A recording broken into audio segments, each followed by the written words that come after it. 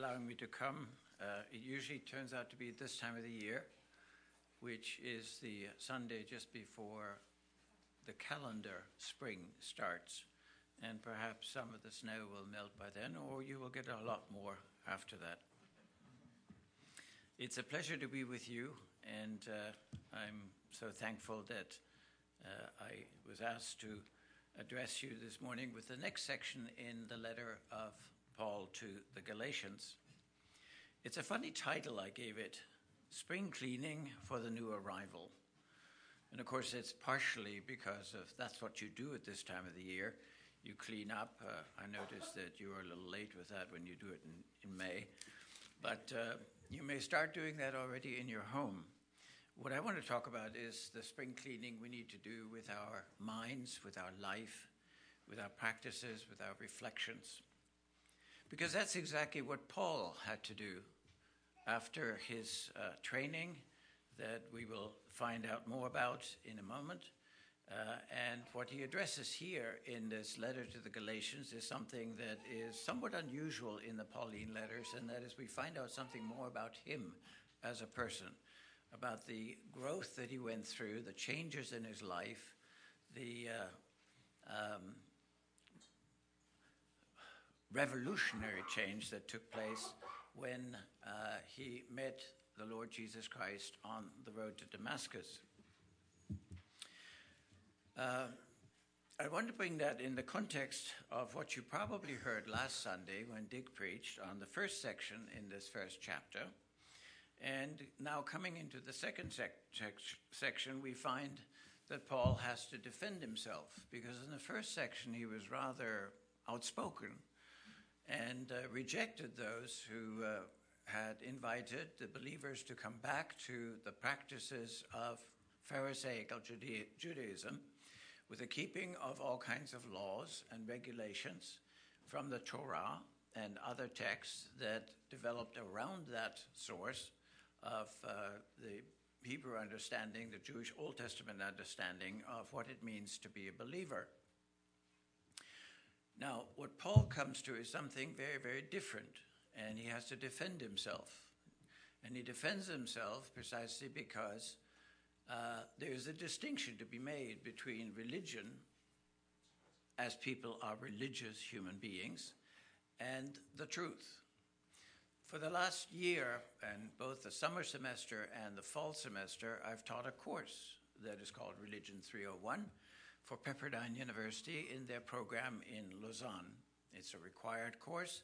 They've had a course on New Testament, they've had a course on the Old Testament, and then the third year is a course on religion, and it has a double purpose. One is to introduce all kinds of other religions, and the other is to point out the distinction of the Bible's teaching to these other religions. And the thrust of my presentation is basically that religion is something that we all have as human beings.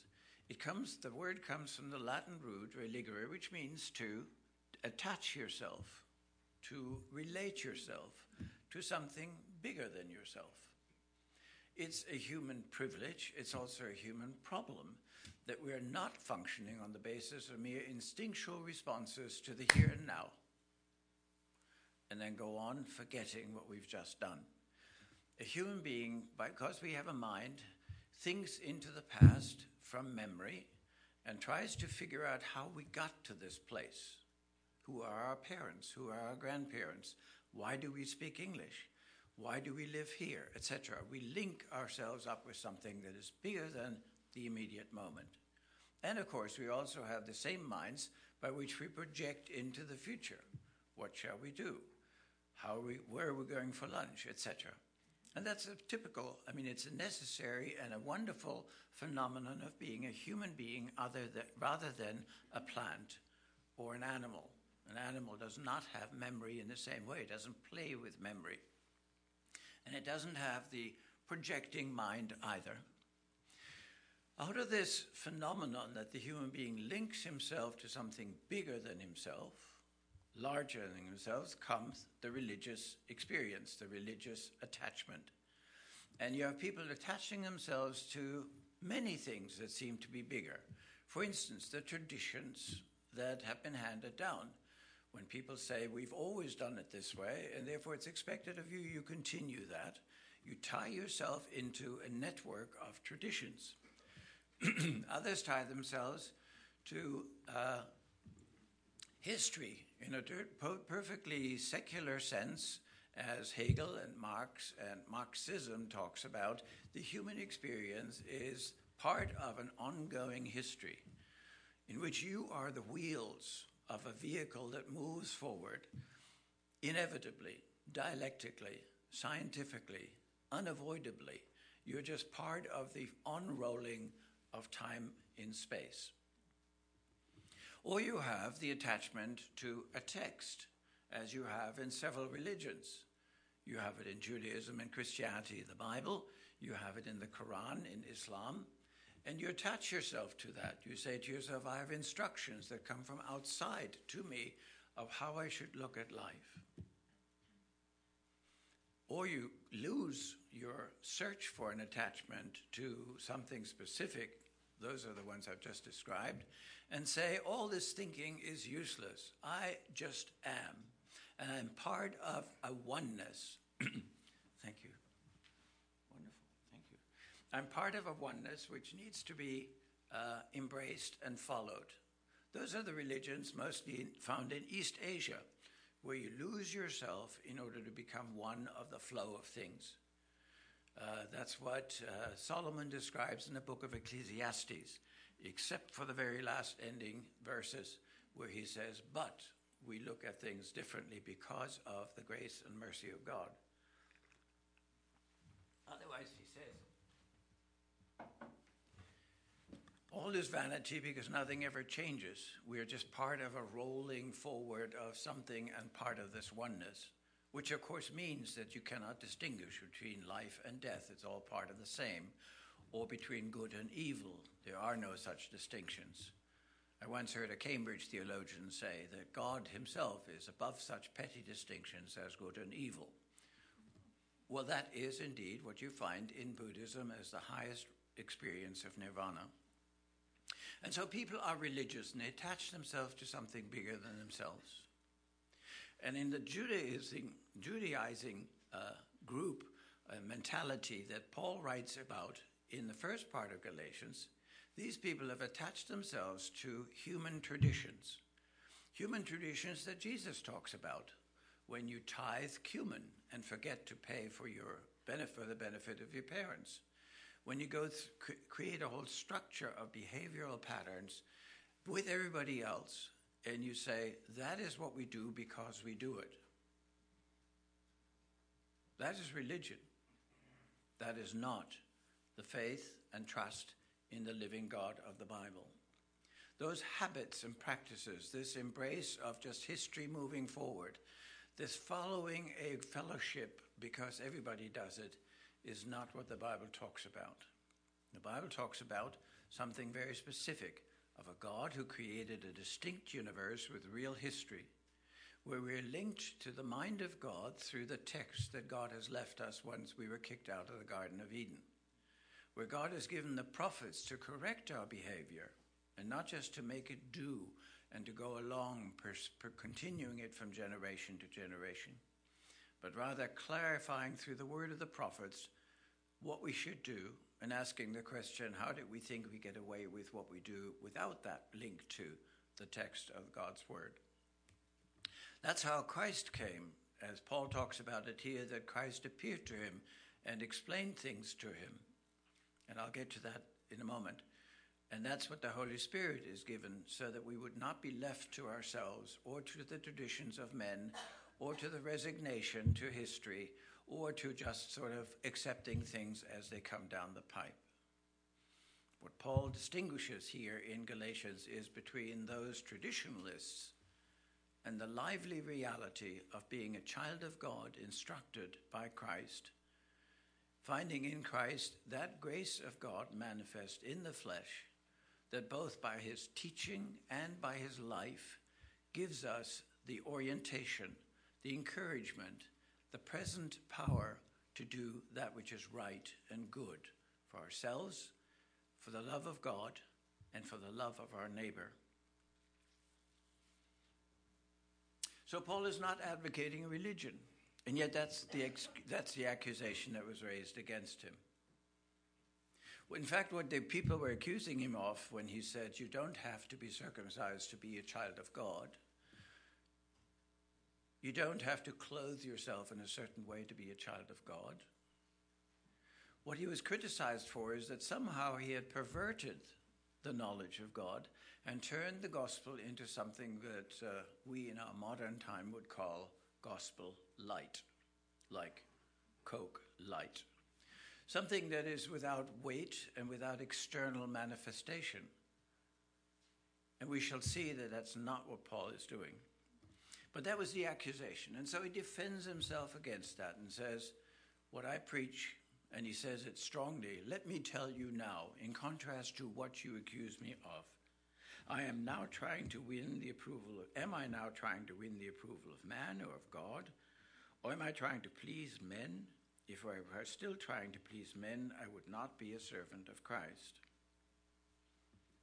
I want you to know, brethren, that the gospel I preached is not something that man made up. I did not receive it from any man, nor was I taught it. Rather, I received it by revelation from Jesus Christ. Now, what Paul refers to here is what is described in the book of Acts at 3 different places. Acts 9, Acts 22, and Acts 26. And that is that he, being trained in the tradition of the Pharisees, highly scholared, and with earnestness pursuing that which he has been taught, on the way to Damascus is all of a sudden faced with a word and the light and the powerful presence of the living God. When people say they wish they had a Damascus experience in order to see the reality of the existence of God and his love for us, what they mean is something often quite different, and that is they want something random, powerful, just sort of shattering experience to themselves so that they would have the conviction of what is true. What Paul encourages us in Acts 9, in Acts 22, and Acts 26 is to be far more critical. The reason Paul could have that experience and understand what it was is precisely because he had so well trained to become a Pharisee. He had so well studied the Old Testament, looking forward for the Redeemer, looking forward for the blessing that would come to all nations in the Abrahamic covenant through the house of Israel, through the house of Judah, through the throne, the seat of David's family, etc.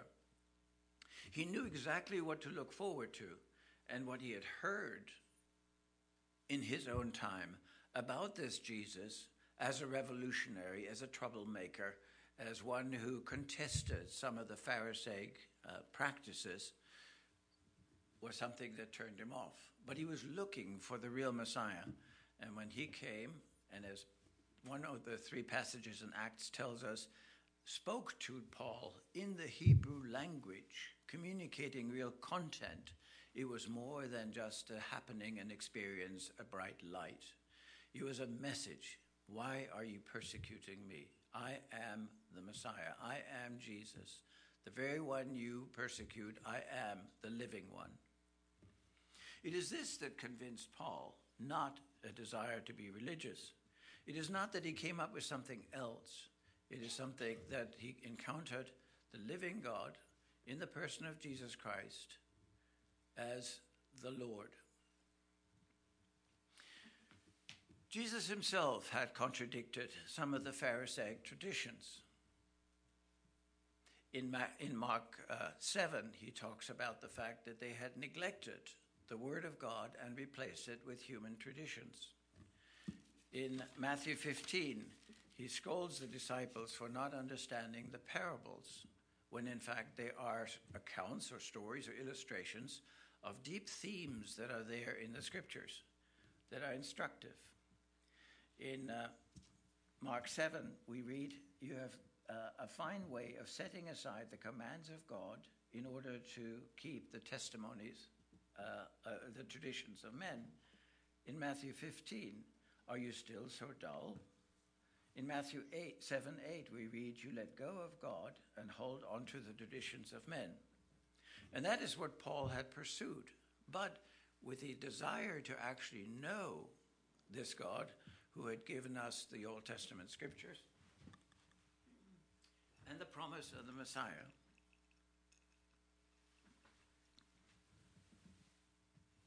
Put it down there and hope I won't kick it over. And so what Paul writes here is that he didn't receive the new message, new to the Galatians, from men, but it was a direct revelation from God himself. You've heard of my previous life, he says in verse 13, in Judaism, how intensely I persecuted the church of God and tried to destroy it. I was advancing in Judaism beyond many Jews of my own age and was extremely zealous in the tradition of my fathers. But when God, who set me apart from birth, as he had set Jeremiah apart from his birth, and called me by his grace, was pleased to reveal his Son in me so that I might preach him among the Gentiles, I did not consult any man.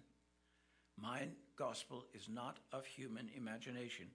It is not the expression of a religion.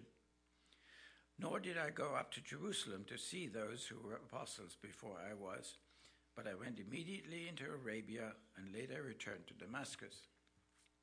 Now, when you read the several passages in Acts, and this one here, about Paul going to, after bowing to Christ, being blinded and taken to Damascus, and there, when he receives his sight back, does not go to Jerusalem. When you read these different accounts, there is a time period there that's mentioned which is very important. And though I cannot figure out myself as to exactly how the various passages fit together in terms of chronology of which period follows which, what is important is that Paul did then not seek the counsel of men, but rather went into a study period, probably with the Lord himself, in Arabia. Arabia is not Saudi Arabia. It's all the area of what we call Syria down into the Sinai, where Paul spent time, 3 years, to think through, to corroborate what he knew as a Pharisee, what he knew from the church's teaching that he had persecuted, and what he knew from the living Christ whom he had encountered on the road to Damascus. He spent the time because it is important to not just be religious, to not just follow the traditions, to not just repeat what everybody else does, or to not resign oneself to some kind of fate or destiny which necessarily just sort of rolls you along from birth to death. It is important to figure out what you believe and why. It is important to discern what is right and good against that which is inhuman, wrong, and evil. And it seems to me that Paul used these 3 years precisely to clarify his understanding. There much correction needed to go through. As he says, he followed the traditions of the fathers, and he had to re-examine that in light of the text of the Old Testament with which he was familiar. There was no New Testament. The person of Jesus, of whom he had heard much, and what the witness to Stephen's death, where he was a witness, is reported in the 8th chapter of the book of Acts. He had to bring it all together to clarify in his own mind, why was he a follower of the Lord? Why? How does that relate to the promises of the Old Testament and the fulfillment in Christ? How does that relate to the teaching of the prophets about all of life? And how must I now live in light of an understanding that is not formed by the traditions of men, but from understanding by God, by his Holy Spirit, by the work of the prophets themselves. What you find in Paul then is not the advocacy of a religion and then another one, not the contrast, but rather a totally different perspective. What Paul has recognized is that we don't have a set of prescriptions in the sense of traditions, but rather we have the living Christ. The grace of God is not sort of an occasional act of kindness, but rather it is the coming of the long-promised, long-expected Messiah in flesh and blood. It is that the Word has become flesh and dwelt amongst us. It is that in Christ we find the manifestation of God's character, of his teaching, of his practices, of his personhood and personality. This is something that is very important for all of us, because we like to say we have this relationship with Christ, we believe in the Lord, we expect eternal life, the forgiveness of sins. We know that we're not alone because the Lord's always with us. But when you actually look at this grace of God manifest in Jesus Christ, you find much more than that. You find the fulfillment of what the Old Testament talked about in Leviticus 19, about being kind to the alien, of applying the same law to everyone, of being hospitable to people, of explaining what we believe and why, of using fair measures and honest wages, of not robbing a man of his coat overnight in one way or another because the night is cold. It is that which the Old Testament taught. It is not the traditions about tithing, cumin, and other things. It is how to be a righteous person. In fact, when Jesus says, let your righteousness exceed the righteousness of the Pharisees, he uses the same word that in Leviticus 19 is used for correct measures, fair wages, precise quantities. We must not cheat on each other. We must not forget that we are one human race, separated by ideas, but fundamentally one in the fact that we all have the image of God. And we all need to bow before God and all receive redemption in order to have the hope of eternal life. The Pharisees separated out people because they looked differently or they behaved differently or they didn't repeat the words correctly. What Paul talks about is precisely that if we are in Christ, then we understand something that's true to the universe as such, and it needs to be shared, it needs to be explained, it needs to be lived out. It isn't what others approve of, it is what is right and correct and true and honest in fulfillment of the word that God has given us. In the Old Testament and in the New Testament, when he said he didn't go to consult the others, it was because he was, of course, a person to be afraid of. He was known as a persecutor of the church, and so who would welcome him? He is a dangerous person. He used to try to destroy the Christians and the church in the early days. And so he went through his training process with the Lord for those 3 years before he went up to Jerusalem, and there he only met with 2 of the disciples, not with all of them. That happened somewhat later, as he describes in Acts 26. But initially, he carefully stretched out in order to give proof of the fact that what he was teaching was in fact what the Bible teaches to us ourselves, what Jesus himself taught, and that is that we don't follow the traditions of men, but we bow before the living God. We don't follow certain patterns merely because it gives an impression of orderliness or repetition or nothing shocking, but rather we follow that which God has told us to do, to be his children, to love our neighbors, ourselves, to pay fair wages, to be truthful and discerning. Now that becomes very important for all of life, not just in relationship to our salvation. That kind of discernment is something that we need in the day-by-day challenges of whom you hire, whom you commit and trust and trust in relationships, whom you vote for. It all has to be passed through the grid of what is true, what is wise, what is consistent with the reality that God has made and the reality that God has given us an explanation for. A reality of an ordered universe, but now fragmented and damaged and broken, of promises made that are not necessarily kept because trust is not established, etc. We need to look at life much more critically, much more discerningly than just simply following the religion or conviction in one area or another without the discernment that is essential in order to do what is right and just. We don't live in a good world. We don't live in a friendly world. We know that more and more as we grow into this time period of the world, and as we become more aware, thanks to various ways that news come into our ways. We don't live in an easy world or a harmonious world. There's much to be done, much concern and pity to be expressed, much compassion, we must understand what are the underlying problems in our society in order to help people to overcome them. We have to recognize what we have done, what kind of a world we leave for the next generation. Have we been wise and truthful? Have we been negligent and careless? Have we been selfish and not caring for what follows? And all these things, it seems to me, bring us back to that concern that Paul expressed in the immediacy of his situation. I thought I knew what was right, and I pursued that even to the destruction of the church, because I thought they were wrong.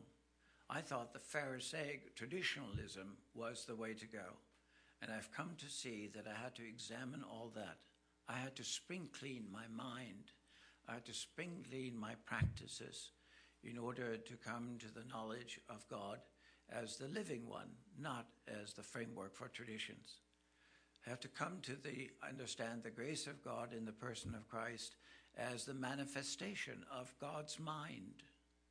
God's mind is not manifest in the events that happen or in our Christian tradition. If you look at what Christianity has produced over the last 100 years, it isn't all glorious. In the name of Christianity, all kinds of different awful things have been happening. And we all know the tragedy and evil of slavery. That was also done in the name of Christianity. Or the neglect of our children, or the separation of roles from men and women, and all kinds of things that have been happening in the name of Christianity. In our modern present day, we explain as Christian allowing the market to decide what is a fair wage and whom to provide health care for, etc., etc., in the name of Christianity often. It is time that we examine all those things, as Paul did, with the seriousness of wishing to know what is right and true and good for God, for ourselves, and for the world in which we live.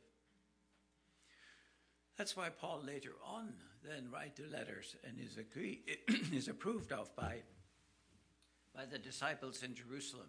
But that wasn't so to begin with. He had to carefully lay out what he believes and prove that what he believes actually came from the Lord. It is not from man, but rather from God. It is what Scripture teaches us, but Scripture through its own text rather than through the filter of religion. No wonder that the people in the area in Jerusalem and surrounding areas and so forth were at first totally astonished. But as Paul later on to the Romans also said, after all this, Christ did not come in a corner somewhere, but was public. He spoke, he lived, he taught, and his instruction shaped that which then became the church. And it needs to continue to so shape us as the church, for indeed we are sinners, for indeed we do not do what the text tells us to do. We settle too quickly for our conclusions. We are too religious in our mindset, in the sense that if we settle this, then we no longer have to think about it. Paul is a constant encouragement to us to review what we believe and how we live in honor of God and in help to each other. Let's pray together.